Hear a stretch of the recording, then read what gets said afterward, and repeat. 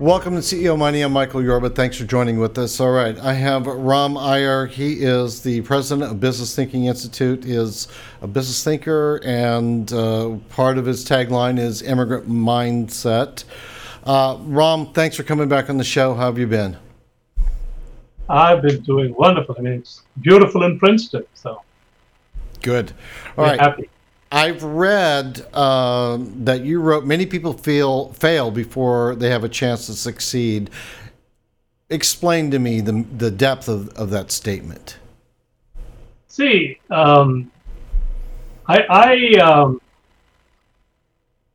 many people, there are several things here. Many people start something and they presume that they're going to finish it or that they will be successful at it. And very often, most things that people start end up nowhere. And I had a debacle in one of my businesses, and I picked up the phone, called people, and they said, "You would have succeeded if only you had more capital, more technology, better technology. You had a better team, you had a better plan." They kept telling me all these things, and what it turned out was not so much what I didn't have, but rather what I had that was holding me back, if that makes sense. Yes. In other words, each one of us has things within us that tend to hold us back. So think of it this way. Let's say you're running a 100-meter race, and most people focus on, I need to get new socks, new sneakers, new shorts, a new shirt. I need to put a gel on my hair so that I become more aerodynamic. All of which are relevant, but they often forget to look down and notice that there is a ball and chain tied around their ankle. In other words, every one of us has baggage, and the easiest way to make success quickly or achieve success quickly is to identify and get rid of that baggage. I call those the silent killers of success. It's baggage that each one of us has, and they fall in two categories.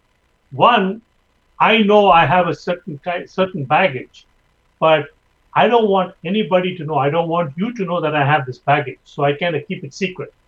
But just because I keep it secret from you and the rest of the world doesn't mean it's not baggage. It's still baggage that is mine. Two, let's say that my wife and I have a major argument and we're kind of, things are blowing up at home. This is stuff around me, or maybe I'm having a major disagreement with my partner. This is just around me. I'm going to try and hide that from the world as well. Just because I hide it does not mean that it is not there. So those are the silent killers of success that prevent people from succeeding. In fact, they cause them to fail even before they have a chance to succeed. Does that make sense?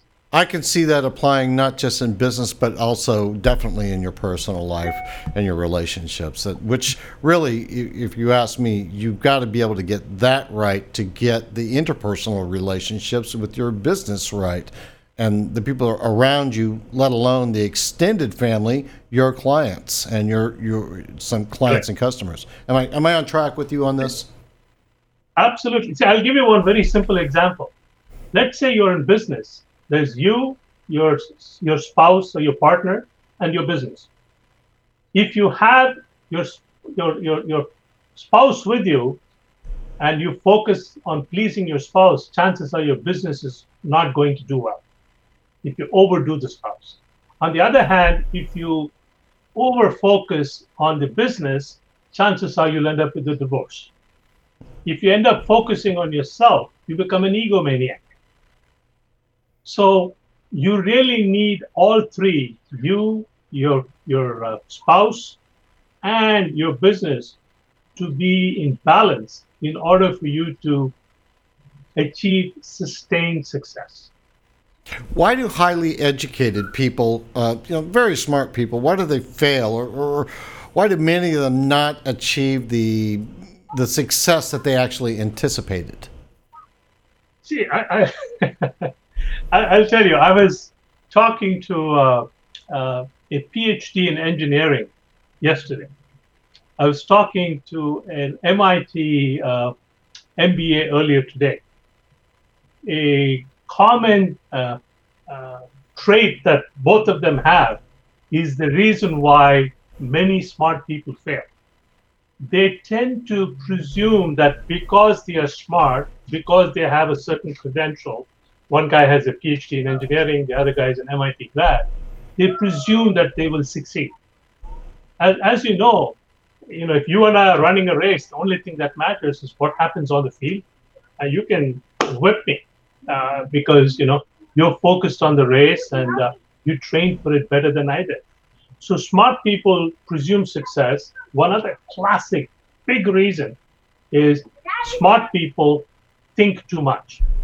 Like I told this guy, here are things I found out, and if you use these three things, you fix these three things, you too can be more successful. And you know what his reaction was? Let me think about it. I knew he was not going to act. Right.